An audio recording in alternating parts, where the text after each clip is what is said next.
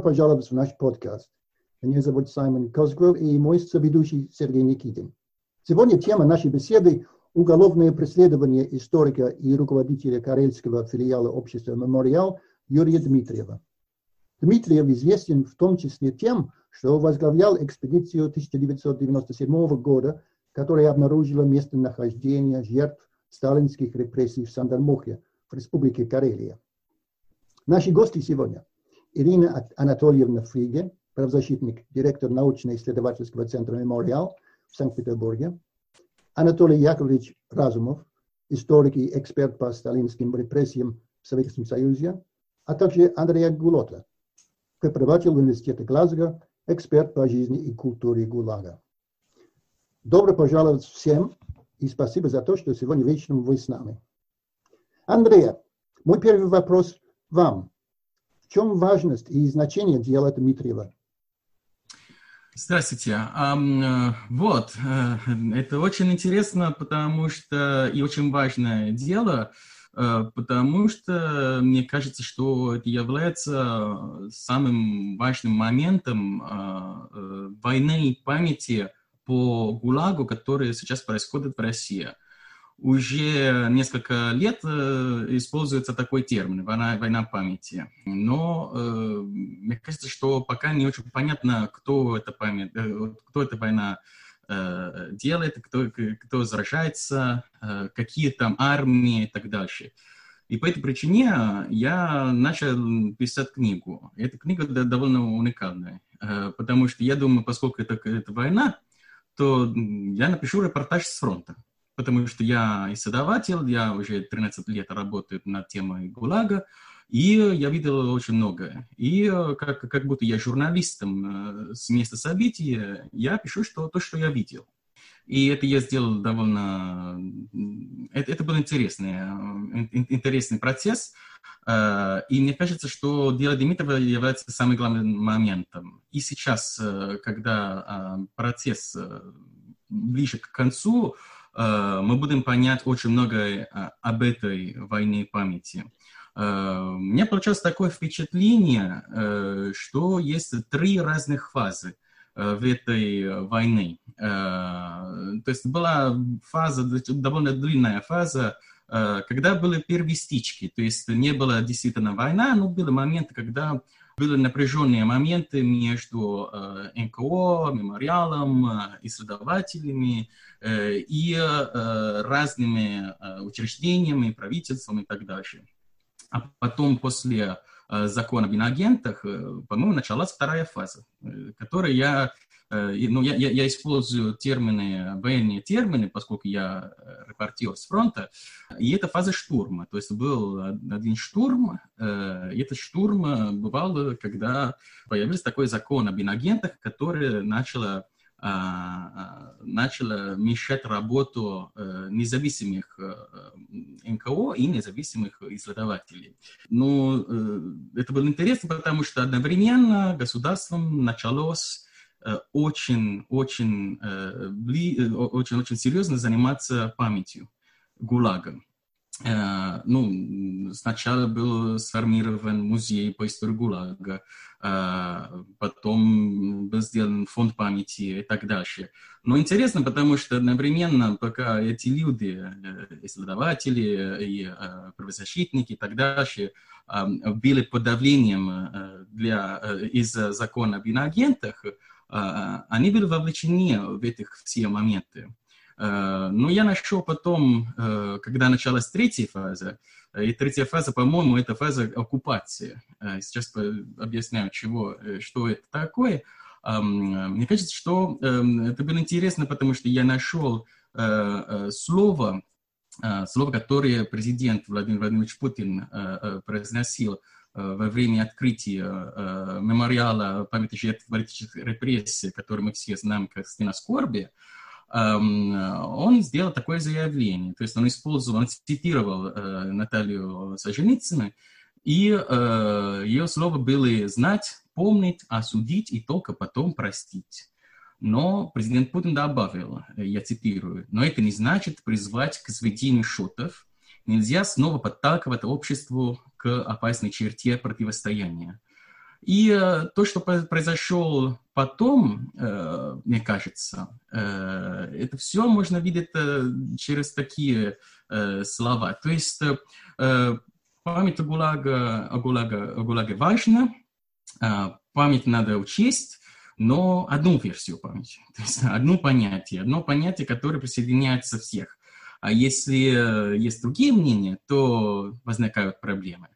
Я зову это третьей фазой оккупации, потому что начали разные моменты, когда мне кажется, что были разные учреждения, государственные, иногда даже религиозные, которые начали стараться, то есть, владеть памятью, то есть захватить памятью с рук НКО и независимых исследователей.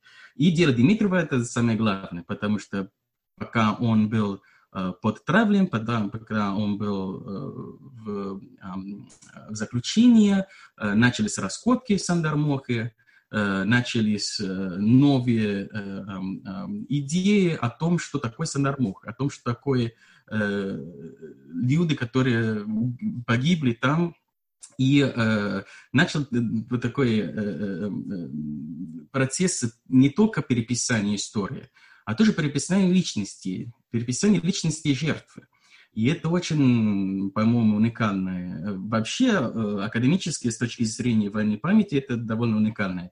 А тоже важно, потому что если мы видим тоже то, что сегодня случится с референдумом по Конституции, то я думаю, что будет важно понять, что дело Дмитриева может быть ключ разных процессов. Что я имею в виду? Дело Дмитриева сначала было дело российское. То есть, когда был первый суд, который закончился в апреле 2018 года с полным оправданием Дмитриева по обвинениям в изготовлении детской порнографии, была международная поддержка, но не очень сильная. Была особенно очень сильная российская поддержка, то есть очень много людей, очень много интеллектуалов, очень много писателей и так дальше выступали за Дмитриева. А на этот раз дело стало глобальное, 100% стало глобальное. То есть мы как раз несколько дней назад появилось письмо, написанным Гертой Муллером и Светланой Алексеевич. Я сам работал, сделал кампанию поддержки, и письмо это было подписано более 400 академиков и писателей, включая тоже Нобелевский лауреат Куци. Поэтому каждый день появляются везде статьи, радиопрограммы и о деле Дмитриева. То есть это действительно стало глобальным делом. И надо понять, поскольку кажется, что сейчас Россия идет в особенное направление, то есть против все влияния за пределы России, то надо понять, как этот процесс играет, если этот процесс играет какую-то роль вообще в общей широкой картине о том, что происходит сейчас в России. Андрей, вот вы говорите, да, что это война, ну как вы говорите, война памяти, да. Это часть вообще войны государства против гражданского общества. То есть вот эти законы о агентах и так далее. Это не только против мемориала, не только против людей, которые работают в области памяти, но против всех гражданских, или, по крайней мере, правозащитных организаций. Да? Почему вы считаете, или можно считать, что вот именно эта область война памяти, это как будто ключевая область? Потому что память о ГУЛАГе – это очень сложная память. Есть очень много замечательных книг об этом. Кстати, несколько из них написанных вашими почетными гостями сегодня. Не я, конечно. И память очень сложна. И память вообще является важным моментом для всех наций, для всех стран. В процессе построения идентичности, в процессе построения представлений, самопредставлений, которые государство хочет дать и внутри, и вне границы. И стало понятно, что ГУЛАГ сначала был не очень важен в истории России, имею в виду с точки зрения государства, конечно, не имею в виду с точки зрения людей, которые занимались, и, конечно, с точки зрения жертв. Это очень-очень фундаментальное событие, конечно. Я имею в виду, что был такой момент, который длился, по-моему, почти 20 лет, после перестройки и до закона об инагентах, когда о ГУЛАГе мало государств интересовалось. А после этого началась вообще другая фаза. Это было видно, и, по-моему, это потому что если читать все, то есть если видеть большую картину о том, что произошло в России в этих годах, то мне кажется, что это было параллельно с процессом построением нового повествования о России. Что такое Россия, что такое прошлое России, что такое будущее России. То есть одновременно, например, я нашел очень похожие слова, которые сам президент Путин произносил после выборов, последних выборов, они очень похожи на то, что я недавно читал вам. То есть надо говорить все вместе, не надо вести счеты, надо все вместе думать о будущем и так дальше. Поэтому я думаю, что это часть огромной картины. Очень трудно понять, что происходит и что будет. Поэтому я не знаю, если честно, как это все кончится. Но будет, по-моему, дело Дмитриева, по-моему, играет очень важную роль. Важная роль в этой истории. Спасибо, Андрей. Спасибо вам. Ирина, я хотел бы тогда вас спросить, в контексте вот этой войны памяти, да, как вы считаете, почему именно Юрий Дмитриев стал жертвой? Почему именно его преследуется с таким упорством? Ваш вопрос не имеет ответа. Но это совсем не значит, что когда-нибудь, рано или поздно, историки уже 21 века, настоящего времени, смогут восстановить последовательность событий. Кто был заказчиком, как работал механизм, кто придумал, что необходимо Дмитриева арестовать, кто придумал, что это дело должно было быть сфальсифицировано именно в этом направлении и так далее. Рано или поздно мы, конечно, все эти механизмы узнаем. Какая война между разными ведомствами происходила, да, какие распоряжения поступали судье и так далее. Все это рано или поздно мы узнаем и сможем подробно, детально, и, может быть, Андреа напишет еще одну книжку о механизмах преследования. Но что мы сейчас знаем и понимаем, да, что дело фальсифицировано, что обвинения ложные, в этом нет никаких сомнений, что Дмитриев политзаключен. Насколько это закономерно для сегодняшней России? В общем, да, это закономерно. Закономерен конфликт человека свободного с властью. Закономерен конфликт добросовестного историка с властью. Закономерен конфликт исследователя террора с властью. И об этом Андреа уже очень много сказал. Единственное, что я бы, конечно, не могла бы согласиться с тем, что это война памяти. Это некая гибридная война. Гибридная война, в которую включены разные элементы, разные аспекты. Для России вообще говорить об исторической памяти, на мой взгляд, практически невозможно. Потому что то, что принято называть термином историческая память, в России имеет какие-то гибридные формы. Здесь помню, здесь не помню, здесь историческая политика, здесь конструирование каких-то образов и так далее.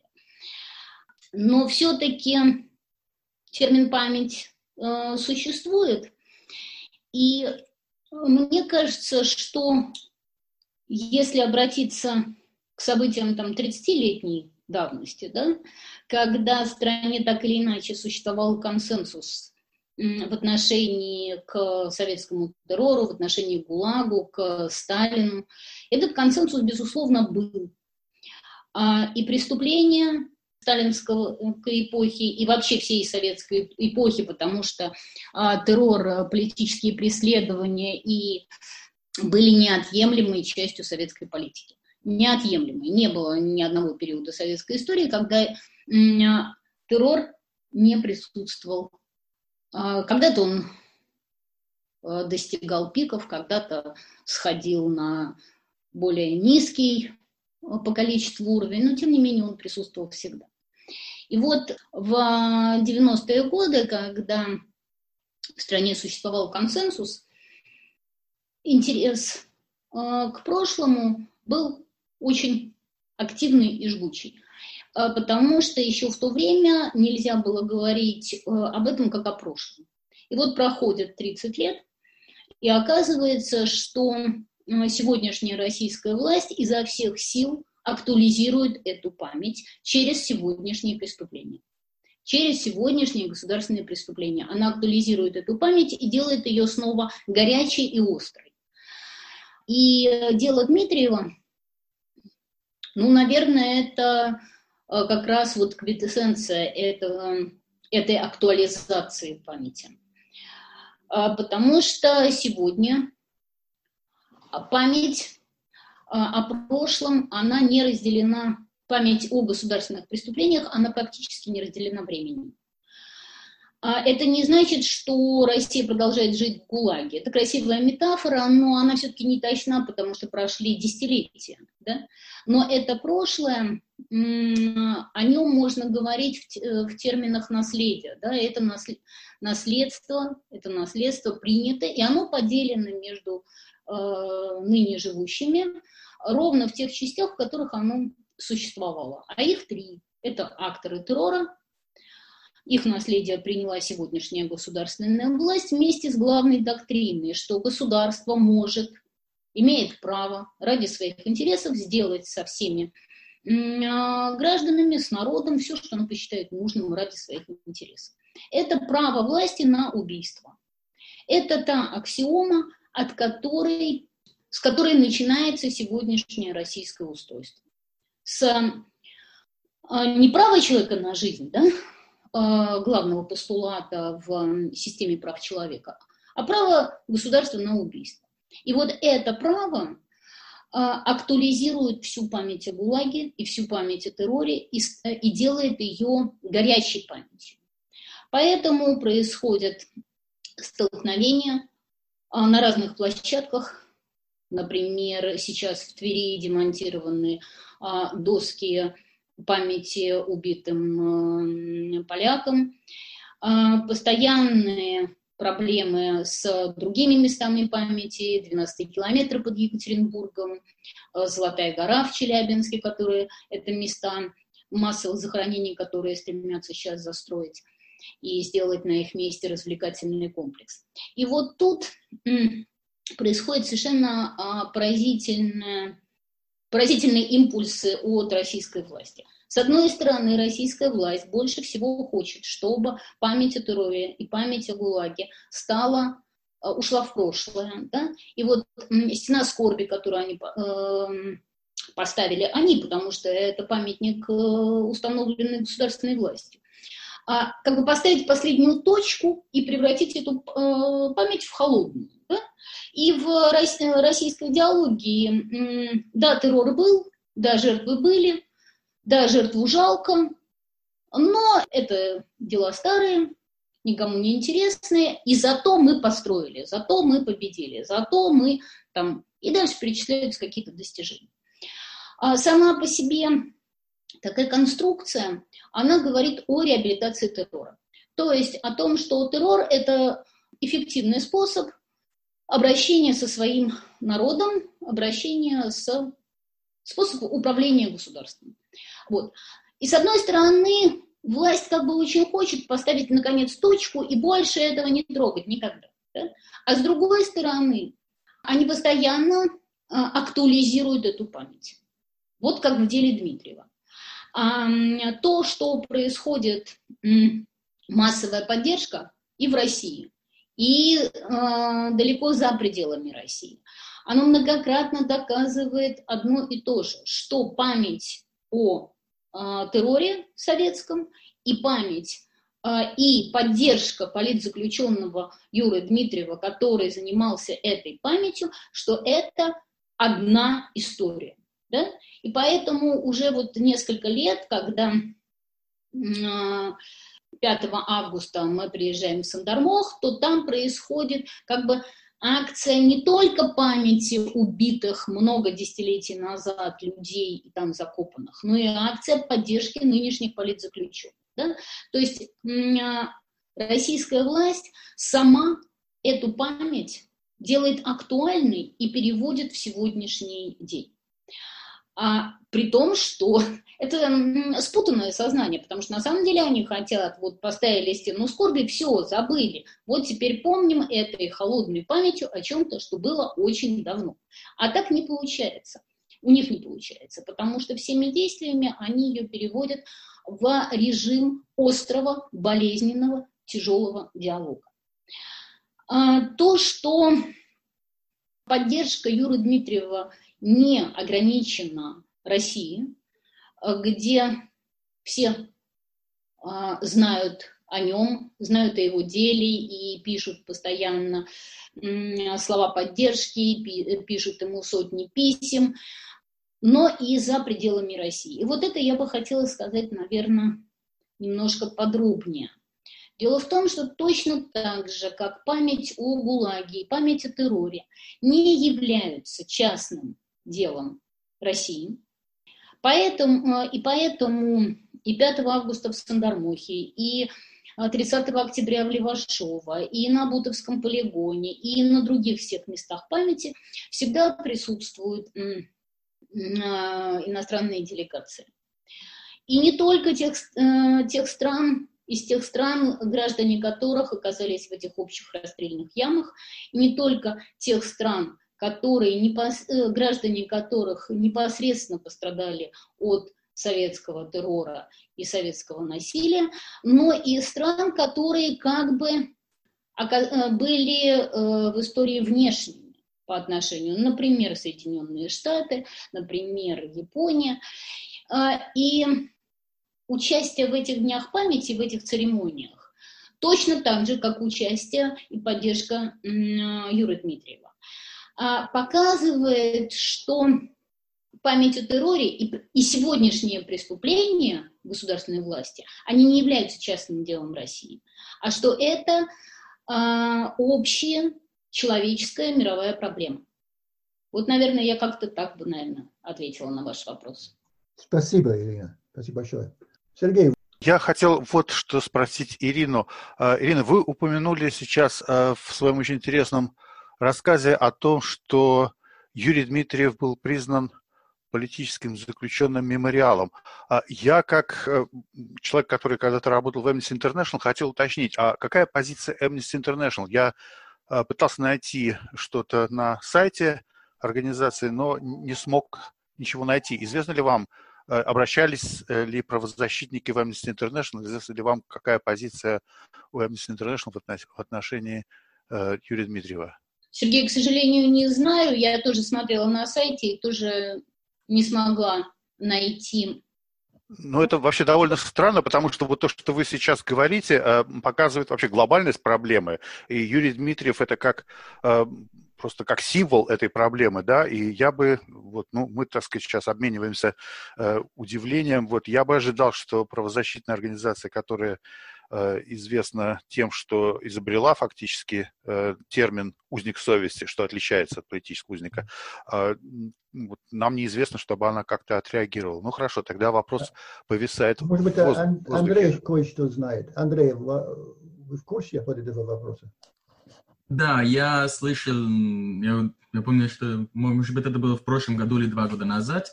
Я поговорил с адвокатом Юрия Дмитриева, и я спросил именно об амнистии, потому что я тоже был удивлен.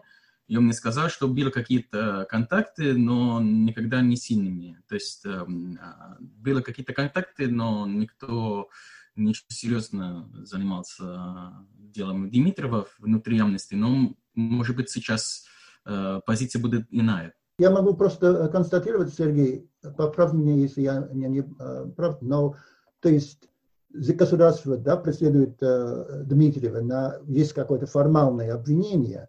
То есть Amnesty, может быть, считает, что не может докопаться до истины, пока вот судебное дело не завершено и так далее. То есть это не... Это то же самое, я помню, как с Ходорковским. То есть Ходорковского обвинили, да, в разные налоговые злодеяния, и тоже Amnesty долго не признали его узником совести до второго суда.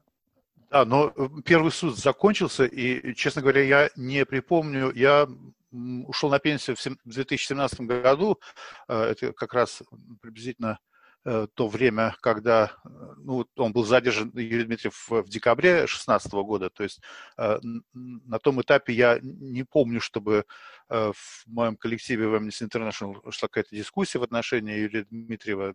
Ну, казалось бы, они должны были как-то вступить, и поэтому тогда мое предложение, может быть, вот к Andrea, который больше в курсе дела и нам сейчас рассказал, что он знает о взаимоотношениях с Amnesty, возможно, есть смысл обратиться в Amnesty International. Вот есть московский офис, где работает исследователь Олег Козловский, есть лондонский офис, где работает исследователь Наталья Прилуцкая.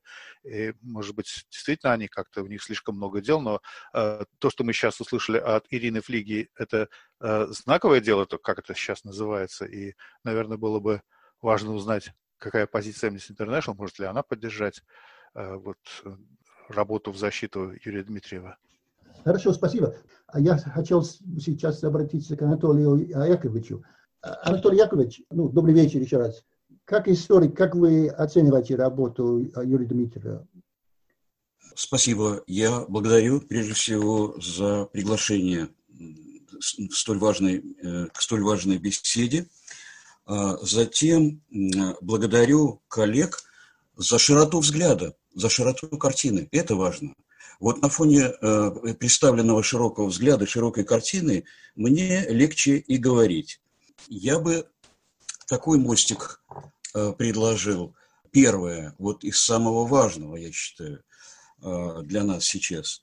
В апреле 2018 года судья Петрозаводского суда Марина Анатольевна Носова оправдала, суд вынес решение об оправдании Юрия Дмитриева по самым подлым статьям, которые ему вменяли в вину. Это важно. Для контекста вот этих прошедших долгих лет, о которых мы говорили, важны, с моей точки зрения, следующие вехи также. Я их означу. Это будет важно, я думаю, и для Андрея. Вот моя мысль об этом. Ирине понятно видны эти вехи. Мы все время в них присутствуем, живем и стояли рядом в эти годы, переживали вот это здесь ближе. Вот бы я что отметил. Это и важно и для рассуждения о том, каков Дмитриев как историк. В 1991 году, это был первый год новой России, как вы помните, в первый же день памяти новой России, бывший день политзаключенного СССР, ставший днем памяти жертв политических репрессий, 30 октября, Юрий Дмитриев, именно Юрий Дмитриев в России впервые организовал в Петрозаводске погребение около 4 останков расстрелянных людей, найденных в Сулаш-горе, пригороде Петрозаводска. И за этой церемонией, сейчас уже это архивные снимки, в этой церемонии принимали участие 1000 людей, по воспоминаниям. Да и видно очень хорошо на фотографиях. Шли за машинами с останками людей к Зарецкому кладбищу, было совершено погребение, теперь это мемориальное место. Важнейший совершенно и для понимания нашей истории, и для понимания того, каков Дмитриев как исследователь и историк, момент. Второй год, который бы я отметил и для широты картины, и для этого дела, это 1997 год. Не все помнят, далеко не все помнят, вот время бежит, далеко не все помнят, что это был очень важный день, дата, назначенная в этом году, и весь целый год. Весь 1997 год указом президента России был объявлен годом согласия и примирения, с тем, чтобы подвести некие итоги, переменить саму дату 7 ноября, прийти к какому-то национальному согласию по поводу террора, длившегося долгие годы советской властью. Поэтому так замечательно повезло, что именно в 1997 году был найден Сандармох. Мгновенно правительство Карелии стало помогать, чтобы здесь создать мемориальный комплекс. Об этом очень много говорили. Возникли дни памяти вскоре после этого. Это было именно в этот год согласия и примирения. На мероприятия в этом году выделялись большие средства администрациям регионов и в стране в целом. Это было в центре внимания. И этот год прошел. Если обратить внимание на государственные даже указы, распоряжения, законодательные акты по теме политических репрессий, то как раз после 1997 года ничего принципиально уже не принималось. Все было сделано до того. А затем, как это бывает вот в таких планах чиновничьего государственного типа, вопросы решены, точки поставлены. Да, были такие вопросы, да, был такой ужас, такой террор, но мы ведь вот уже пришли к согласию, примирению, все согласились, все примирились, теперь будем вот уже просто это воспринимать как такое данное. Это была серьезнейшая, с моей точки зрения, веха в движении, о котором мы сейчас думаем и говорим. И третью веху я бы отметил, для меня она принципиально важна, я даже ее тогда не заметил, когда она была поставлена вешка эта, а теперь мне очень ясно. Итак, в апреле 2018 года был оправдан Юрий Дмитриев по подлому делу, которое против него завели. 20-го, обратите внимание, тоже этого, кажется, нет в центре внимания, 20 апреля 2018 года был торжественно открыт полностью переделанный мемориал Катынь. Полностью. Перед нами, я когда побывал в Катыни и увидел это дело, и в линейку это легко выстраивается. Катынь, Медный, Сандармох были означены, было так задумано, что это должны быть переделанные места памяти. Полностью. Преображенные. Совершенно другой подачей истории. С рейдерским захватом мест памяти. Замена более ясной и четкой памяти на некую такую гибридную.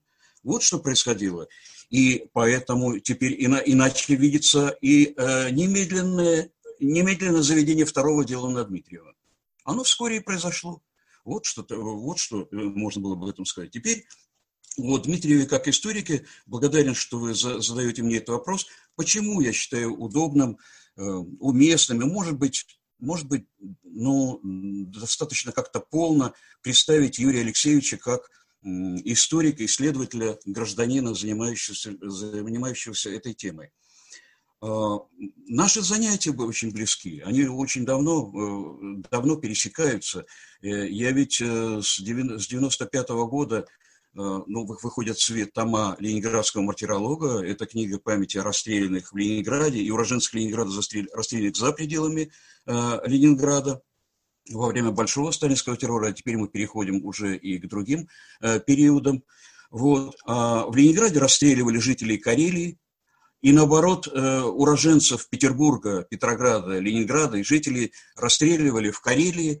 Органы НКВД были в своей работе абсолютно взаимосвязаны. До лета 1937 года Карелия находилась в оперативном подчинении Ленинградского управления НКВД, поэтому сам большой сталинский террор 1937-1938 годов, его даже трудно как-то разграничить между этими регионами, большой тогда Ленинградской областью и Карелией.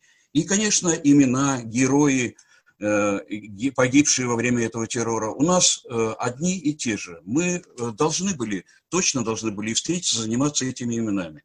Это так и произошло. Я следил, конечно, за тем, как происходит в Карелии изучение темы большого сталинского террора. И в 1996 году вышел второй том ленинградского мартиролога с предисловием Дмитрия Сергеевича Лихачева. Проблема была вот в чем при создании этого тома. Основная. Том посвящен только одному месяцу расстрелов в Ленинграде, октябрю 1937 года. Но никак не укладывалось в расстрелы в Ленинграде расстрел 5 соловецких этапов одной большой партии, 1111 человек, которые были неизвестно где расстреляны. Тогда никто из архивистов, даже хранящих документы о расстреле, толком не понимал, потому что секретная операция была по уничтожению узников Соловецкой тюрьмы. И я принял решение обнародовать в этом томе протоколы особой тройки Ленинградской НКВД с решениями о расстреле, ну, такими, как они и есть, без указания места расстрела, просто в виде иллюстраций. Мы не могли сказать, где они расстреляны. Дмитрий Сергеевич Лихачев смотрел внимательно эти списки, перебирал имена, все хотел найти каких-то знакомых по соловкам, но в этом мы там опубликовали первый протокол. В первом протоколе не нашел. Мы и опубликовали этот первый расстрельный протокол Ленинградской тройки во втором томе мартиролога. И вдруг на следующий год грянуло невероятное. До сих пор для меня это какое-то из важнейших совершенно событий во всей моей профессиональной деятельности. Экспедиция Карельского и Питерского мемориалов. Юрий Дмитриев, Вениамин Иоффе, Ирина, с нами она сейчас, нашли в июле 1997 года, нашли это место расстрелов. Конечно, этому оказал большую помощь и вообще огромное участие в этом принимал также Иван Иванович Чухин, тогда председатель Карельского мемориала, который отыскал нужные документы в архиве госбезопасности Петрозаводска, но он погиб совсем незадолго до открытия Сандармоха. И так можно было понимать, где расстреляны вот эти 1111 человек. Из петрозаводчан я был знаком в 1997 году с Натальей Ларцевой. Ее отец, актер Василий Лапин, расстрелян был в Ленинграде. И Ларцева приехала, рассказывала мне с воодушевлением о том, что творится в Сандармохе, какая-то там была церемония, о Юрии Дмитриеве как о человеке. В январе 1998 года она мне подарила журнал «Карелия» со своей статьей о церемонии в Сандармохе, я его берегу. В этом журнале в ее статье хорошая, прекрасная фотография Юрия Дмитриева рядом с Сергеем Адамовичем Ковалевым, очень симптоматичная, очень важная. И я вскоре стал, в 4-м томе «Мартирлог», 99-й год, я опубликовал уже все, что знал о расстреле соловецких этапов, об их поиске, и о Сандармохе упомянул публикации, которые к тому времени появились. Вот 99-й год, это год очень важных публикаций. Юрий Дмитриев опубликовал, напечатал свою книгу «Место расстрела Сандармох». У меня вышел вот этот 4-й том Ленинградского мартиролога с рассказом о соловецких расстрелах. И вышла посмертно книга Ивана Чухина.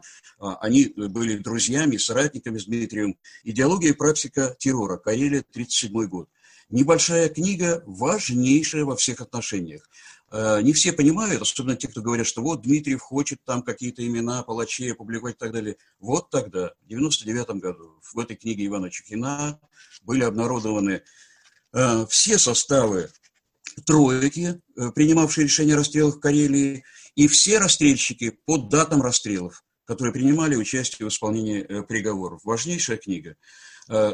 После гибели Чухина Юрий Дмитриев совершил подвиг. Он стал готовить один к печати поминальные списки Карелии, то есть все имена расстрелянных в Карелии во время большого сталинского террора. Это около 14 тысяч имен. Он перебирал биографические справки, уточнял сведения. Он работал с документами как в архиве госбезопасности, так и в архиве МВД. Работал с документами, одновременно не прекращал поиски мест погребений расстрелянных. Тогда в 1997 году ведь был найден не только Сандармох, но и Красный Бор. А Юрия занимал поиск других мест расстрелов соловецких этапов, да и вообще всех мест подобных в Карелии. И он продолжал заниматься тем и другим одновременно. И он издал эту книгу, он подготовил. В 2002 году вышли поминальные списки Карелии, я присутствовал на презентации в Петрозаводске, а лично познакомились мы в 2000 году с Юрой. И он меня тогда и на Сандармох отвез. Я увидел, каков он в деле, как он понимает полнообъемно задачи. И мне было важно, что это не просто исследователь, который тщательнейшим образом изучает документы. Он меня, кстати, ведь и в архив госбезопасности в Карелии привел, где я посмотрел несколько архивных дел и каких-то других еще документов. Я посмотрел, как он с документами работает. Но он ставил себе задачу в наших условиях, в российских условиях, особенно в условиях после 1997 года, казалось бы, почти неразрешимую. Он задавал тот вопрос, который сейчас стоит перед обществом, перед властью. А где могилы? Прошу прощения, где места погребений? Вот были люди, они учтены как погибшие. А где места погребений? Этот вопрос повисает в воздухе. Вы что, не знали? Не знаете, где закопали? Не знаете, в каких документах отметили? Помилуйте, не смешите. Не надо. Надо признать. Надо обнародовать документы, найти эти места и так далее. И я бабушкам должен сказать, где лежит их отец. Где? Я буду обязательно отыскивать эти места и пытаться соединить вот эти имена, вот эти куцы и архивные справки с местами памяти. Противодействие такой работе, оно шло постоянно. А он с таким же упорством продолжал свое дело. Вот как это все происходило.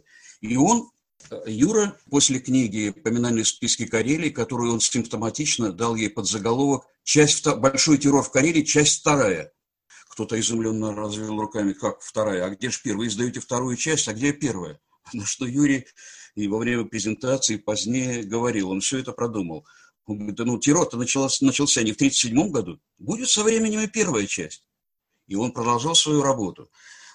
Я посмотрел, даже в большей степени уже после ареста Дмитриева, работал с его домашним архивом, я посмотрел, насколько тщательно он изучил документы о расстрелах, выписки, тетради выписок, дел. У него не было возможности копировать в те времена, но он выписывал из предписания на расстрел, из актов о приведении приговора в исполнение. Иногда это полностью переписанные документы, иногда отметки. Он с этим всем работал. Он работал также с картотекой спецпоселенцев в Карелии в архиве МВД. И ее он набирал уже в электронном виде и набрал для будущей книги вот эта самая первая часть «Большого террора» «Спецпоселенцы в Карелии». И готовил, считал это делом своей жизни монументальным вот это именно издание. «Спецпоселенцы в Карелии», оно не увидело свет, будет дорабатывать, когда выйдет на свободу.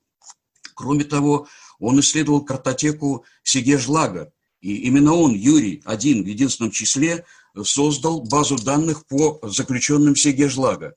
В общей сложности Юрий перебрал персоналий расстрелянных, замученных, переживших лагеря, около 200 тысяч имен. Один этот человек. И нашел несколько мест погребений, важнейших и теперь известнейших. Вот что можно сказать о его работе. Уже когда его арестовали, ведь остались к тому времени не опубликованные рукописи, мы стали готовить их к печати. Ян Збигневич Рачинский подготовил к печати в 1917 году, я помогал этому, рукописи «Красный Бор», посвященной тоже месту расстрела, и книгу памяти карельского народа «Их помнит Родина». Они вышли в 1917 году. В прошлом году мы издали книгу «Место памяти Сандармох», значительно более проработанную по персоналиям, с новыми сведениями, с дополнительными документами. Наконец, в нынешнем году эта книга уже вышла вторым изданием. Представьте, не все слушатели это знают, поэтому я обязательно скажу, с поправками, которые внес уже в первое издание Юрий Дмитриев, находясь в следственном изоляторе Петрозаводска. Он ни на день не прекращает свою работу. И когда выйдет, мы продолжим работу над книгами, в том числе «Спецпоселенцы в Карелии». Знаете, говорить о тысячах, сотнях тысяч репрессированных, замученных, расстрелянных, Можно много, и эти цифры, особенно в России, уже мало кого как-то, пожалуй, потрясают. Так как мы не можем с точностью до миллиона назвать потери в войне, о которой так много говорим, то и, безусловно, не можем с точностью до миллиона назвать цифры погибших во время террора, как Красного Ленинского, Большого Сталинского и всех других. Поэтому я бы вот завершил рассуждение о том, что сделал Юрий, на одной биографии. Это на одной биографической справке. Сергей Иосифович Дуба. В книге «Поминальные списки Карелии» есть такая справка. Сергей Иосифович Дуба, 894 года рождения, украинец, уроженец села Плоть Молдавской АССР, уроженец и житель. В 1935 году был выслан в Карелию, спецпоселенец в Карелии, пожарный. Расстрелян 7 октября 1937 года. Вот на этом примере видна и проделанная Дмитриевым работа, и насколько она пересекалась с моей, почему я могу об этом судить. Я стал спрашивать Юру, это же тогда, это имя надо было брать как раз в тот самый второй том мартирологов, октябрь 1937 года, которому писал Лихачев предисловие. Но я тогда не включил это имя, потому что спорным оно было. Почему спорным? В архиве госбезопасности Петербурга именно документы о том, что расстрелян Дуба, где расстрелян Дуба, нет. Есть переписка по поводу того, что его надо расстрелять и как расстрелять. А дело его хранится в Петрозаводске. Я просил Юрия смотреть дело Дуба. Он тогда помог, я говорил, вам познакомил меня с архивистом Петрозаводске, я смотрел это дело Дуба. Там тоже нет документа о расстреле как такового. Есть следы о том, что он должен был расстрелять. Есть дата, это учтенная. Тогда Юрий посмотрел карточку Дубы как спецпоселенца и присылал мне потом копию. Состав его семьи, как он попал в этот спецпоселок Киаргозеро, что было с семьей. Мы вели переписку. И вот представьте, мы пытались нащупать, понять, что происходило несколько лет по поводу одного человека. А со второго по 12 том мартиролога. Наконец, только в 12 томе мартиролога я решился поместить такую же справку, как в поминальных списках Карелии, но уже расширенную. Тогда мы пришли к выводу. Он расстрелян, да, 7 октября 1937 года, но не в Карелии, а в Ленинграде. И, возможно, место погребения его тогда Левашова. И выяснилась судьба его семьи. Да, его ведь выслали в 1935 году, это село Плоть, место его рождения, тогда Кодымского района в то время, сейчас это село Рыбницкого района. Его выслали, он евангелист был, выслали с женой, сыном и 3 дочерьми в трудпоселок, да, работал пожарным. Его 16 июля 1937 года, перед самым началом большого сталинского террора, уже массового совершенно по планам партии и правительства, его отделение Верховного суда Карелии при Беломорско-Балтийском комбинате осудило на 5 лет лагерей за антисоветскую агитацию. Мы не очень поначалу понимали, что за этой агитацией. Но, да, раз это было решение судебное, то он подал жалобу кассационную, должны были ее рассматривать. И как кассационного Дубу перевели в Ленинград из Петрозаводска, из тюрьмы, в которой сейчас сидит Дмитриев. Вот там он находился, в тюрьме. Его перевели в Ленинград, в исправительно-трудовую колонию 2, где он находился в сентябре 1937 года. И затем... И человека нет на месте, он осужден судом уже летом 1937 года. А тут пошли планы из Москвы, надо отчитываться на репрессии. И его вставили в расстрельный план, когда он находился в Ленинграде, Дубу. И заочно приговорили расстрелять его. Началась переписка вот как раз между НКВД Ленинграда и Карелии, где его расстрелять, как расстрелять. Наконец, его расстреляли в Ленинграде, и в Карелию написали: да, высылаем вам акт, расстрелян он в Ленинграде. Мы исследовали дальше его судьбу, ведь это герой и будущие книги спецпоселенцев Карелии Дмитриевской. Вот. И выяснилось, что его дочка, младшая, 6 лет, Вере, умерла в 1935 году, как только его выслали в Карелию, в этом самом спецпоселке.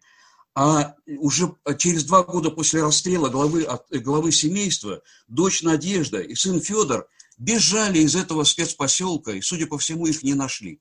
Это вот типичные судьбы спецпоселенцев, этих крестьян, согнанных в Карелию. Дети погибали, дети бежали, кого-то ловили, возвращали в эти спецпоселки. чья-то судьба до сих пор неизвестна, и судьба семьи, полной семьи Дубы, нам пока неизвестна. Это будет предметом наших исследований. 40 тысяч имен взрослых и детей подготовил Юрий Алексеевич Дмитриев для книги «Спецпоселенцы в Карелии». И я горжусь, что это мой коллега и друг. Вот что я хотел бы сказать. Спасибо. Анатолий Яковлевич, огромное спасибо. Сергей. Да, спасибо, Саймон. Очень интересные и просто совершенно потрясающие, берущие за душу истории, которые рассказаны и Андреа, и Ириной, и особенно Анатолием.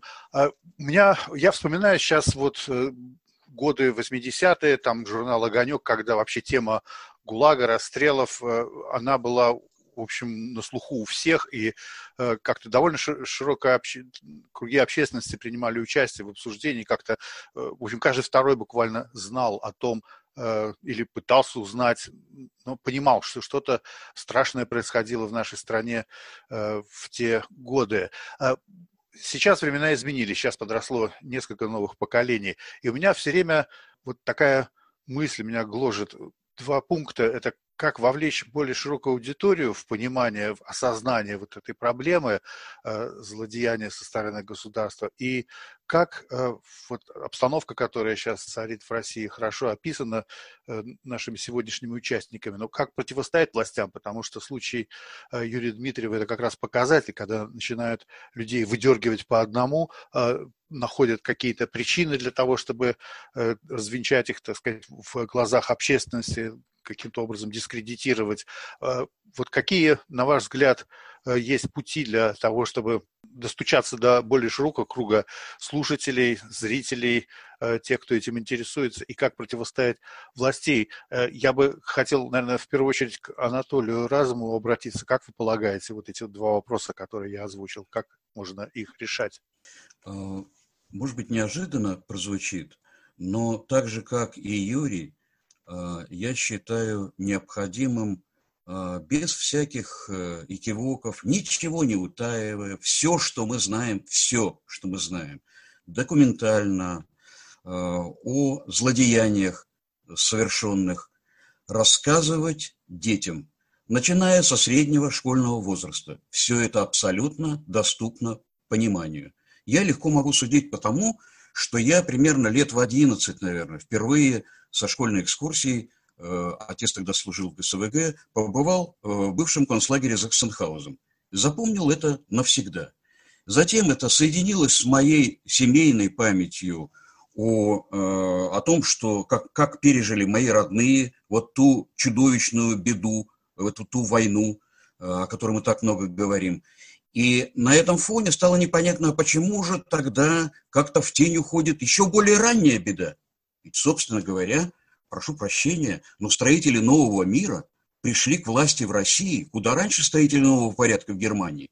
И здесь творилось то, что совершенно, вы знаете, вот как вам сейчас, или как детям, школьникам я объясняю, когда веду их по Левашовскому мемориальному кладбищу, или когда я выступаю как член межведомственной рабочей группы по координации деятельности, направленной на реализацию концепции государственной политики увековечения памяти, или как пишу как редакционное послесловие в книге «Место памяти Сандармох», я употребляю один и тот же термин, который я могу употребить. Речь идет о советском геноциде.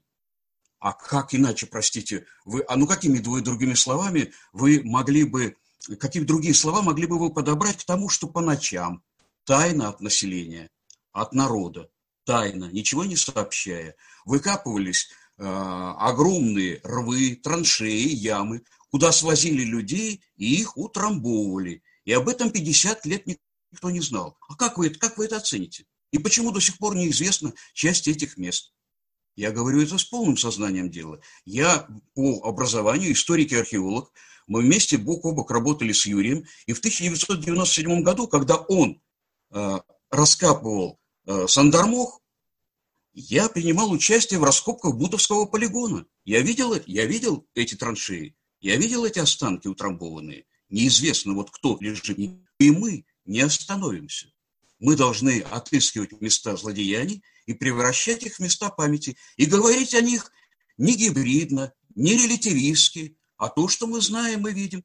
Это я считаю основным. Поэтому я не отказываюсь ни от одного предложения рассказать где-то на уроках памяти, выступить перед школьниками, поехать с маленькой группой в 10 человек или с большей группой на какое-нибудь место памяти.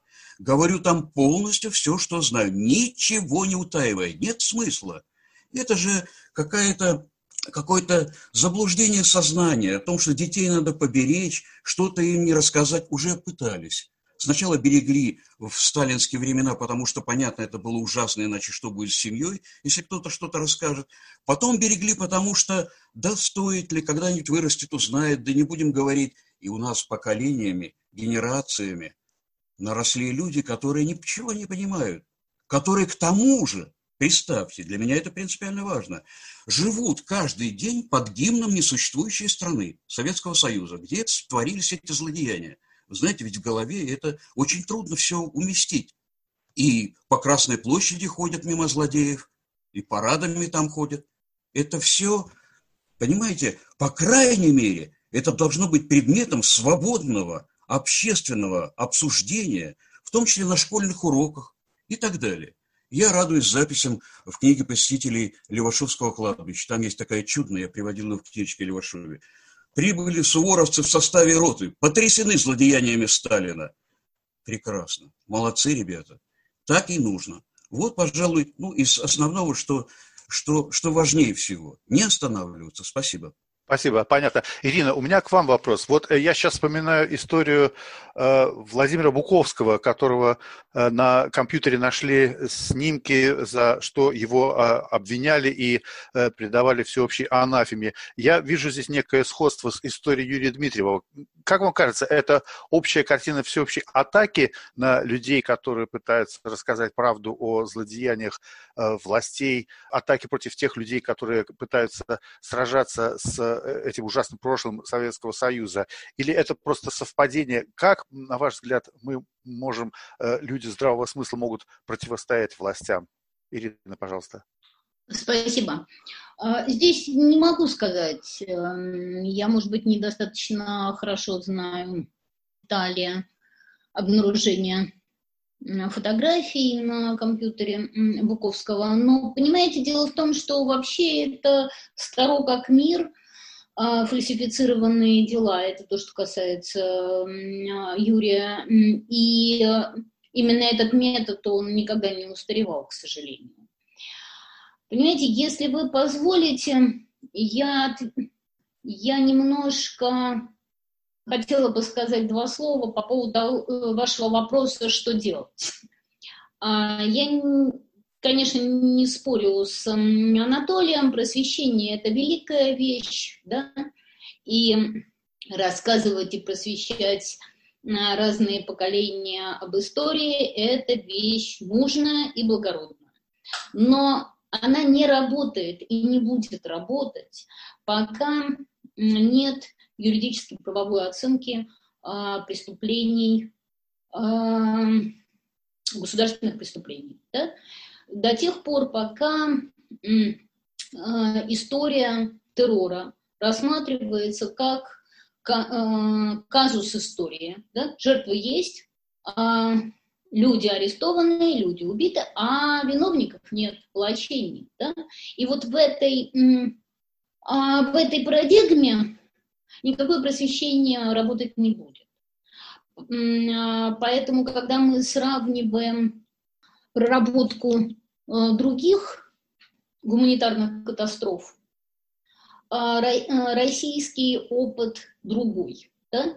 В российском опыте жертвы, террор и ГУЛАГ введены в норму государственной жизни. И поэтому единственное, что сегодня меняется, это то, что обращение к истории, обращение к советской истории идет из нашего травматического настоящего.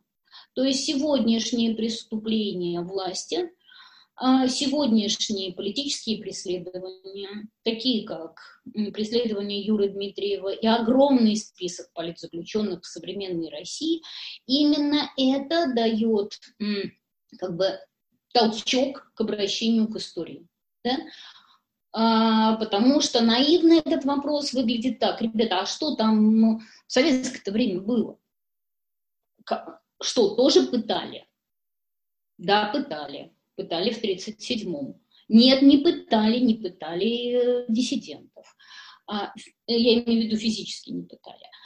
А как работала поддержка? И сегодня мы видим, как в сегодняшней России группы поддержки политзаключенных иногда это воспроизводится само, это и письма поддержки, это и письма обращения с большим количеством подписей, как это воспроизводится в сегодняшней России и как оказывается востребован опыт сопротивления преступному режиму в советское время. Недаром очень многим политзаключенным люди даже от руки переписывают воспоминания, свидетельства участников сопротивления 70-х, 60-х годов. Да? Это оказалось сегодня как бы не вымороченным опытом прошлого, да? А это оказалось вот этой самой актуализацией поддержки политзаключенных. Да? Ну вот такое обращение к истории. Хорошо это или плохо? Ну, конечно, это ужасно, потому что в России нет свободы, в России режим преступный, и поэтому это ужасно. Но, может быть, все-таки мне хотелось бы закончить с осторожным оптимизмом, но, может быть, именно эти уроки сопротивления, уроки любви, поддержки оказавшихся в тюрьме, именно опыт объединения вокруг защиты политзаключенных, может быть, это и есть какой-то залог будущих перемен. Спасибо. Теперь у меня вопрос к Андреа Гуллотта. Я хотел спросить вот что. Вы занимаетесь этой темой давно, и вы, вне сомнения, специалист в этой теме. Какой был бы у вас ответ на предполагаемые аргументы со стороны ваших оппонентов, что, что там университет Глазго и вообще какой-то итальянец, вот, а чего бы ему не заняться своими итальянскими, шотландскими делами, а почему он пытается, значит, опорочить прошлое нашей великой России. Вот какой у вас был бы ответ вот такого рода высказыванием со стороны оппонентов? Спасибо за вопрос. Ответ уже дала Ирина. То есть ГУЛАГ, история ГУЛАГа это общечеловеческая, это не только российская. И по-моему, факт, что международная поддержка была такая сильной, зависит от этого, но зависит тоже от того, как Ирина сама сказала, но зависит тоже от того, что было ощущение у разных академиков, у разных людей везде в мире, что это действительно общечеловеческая история, что эта история касается не только России, касается не только стран бывшего Советского Союза, но касается всех. То есть, конечно, есть очень много жертв итальянских, есть жертвы британских в ГУЛАГе, но я думаю, что, понимаете, я всегда это говорю. Факт, что я изучаю и занимаюсь именно этой страницей истории России и культуры России, я хотел подчеркивать, потому что я главным образом литературовед и культуролог. И факт, что я занимаюсь этой историей, этой страницей, никак не значит, что я не люблю Россию. Я очень люблю Россию, я очень люблю русских людей, я очень люблю русскую историю и так дальше. Но именно поэтому я думаю, что стоит заниматься историей ГУЛАГа, историей людей, которые были в ГУЛАГе, были репрессированы, жили в этих ужасных временах, потому что именно заниматься этим значит заниматься тоже историей человеческой духой. То есть я всегда очень удивляюсь того, что люди, пока жили при этих ужасных условиях, они смогли сочинять стихи, они смогли писать картины, рисовать, написать замечательные письма их дочерям, их сыновьям. Это замечательная история. Это история лучшего того, что в человеке есть. И можно это найти в ГУЛАГе, можно это найти в Холокосте, в истории разных таких явлениях в истории человечества. И я думаю, что если, ну это просто идеальная у меня фраза, правда.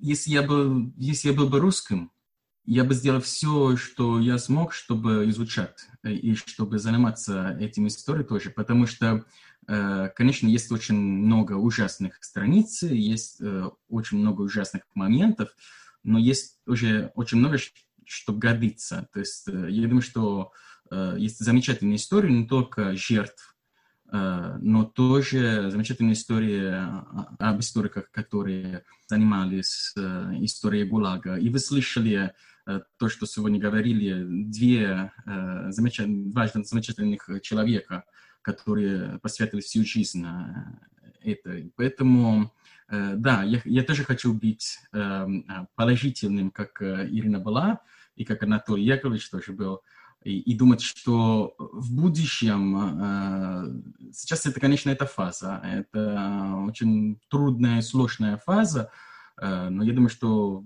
будущем будет светлее. Или я просто надеюсь, что будет светлее. Спасибо большое. Кстати, вот когда будут следующие новости по поводу суда? То есть будет в ближайшие дни, по-моему? Могу сказать, вот, что должно состояться. На 6, 7, 8 и 9 июля назначены судебные заседания, которые должны завершить основную часть рассмотрения дела. Должно завершиться исследование доказательств по делу и пройти прения по делу. После этого суд должен будет удалиться для подготовки приговора, и примерно в течение недели, через неделю после этого должен быть готов приговор. Вот что нас ждет в ближайшее время. Спасибо большое.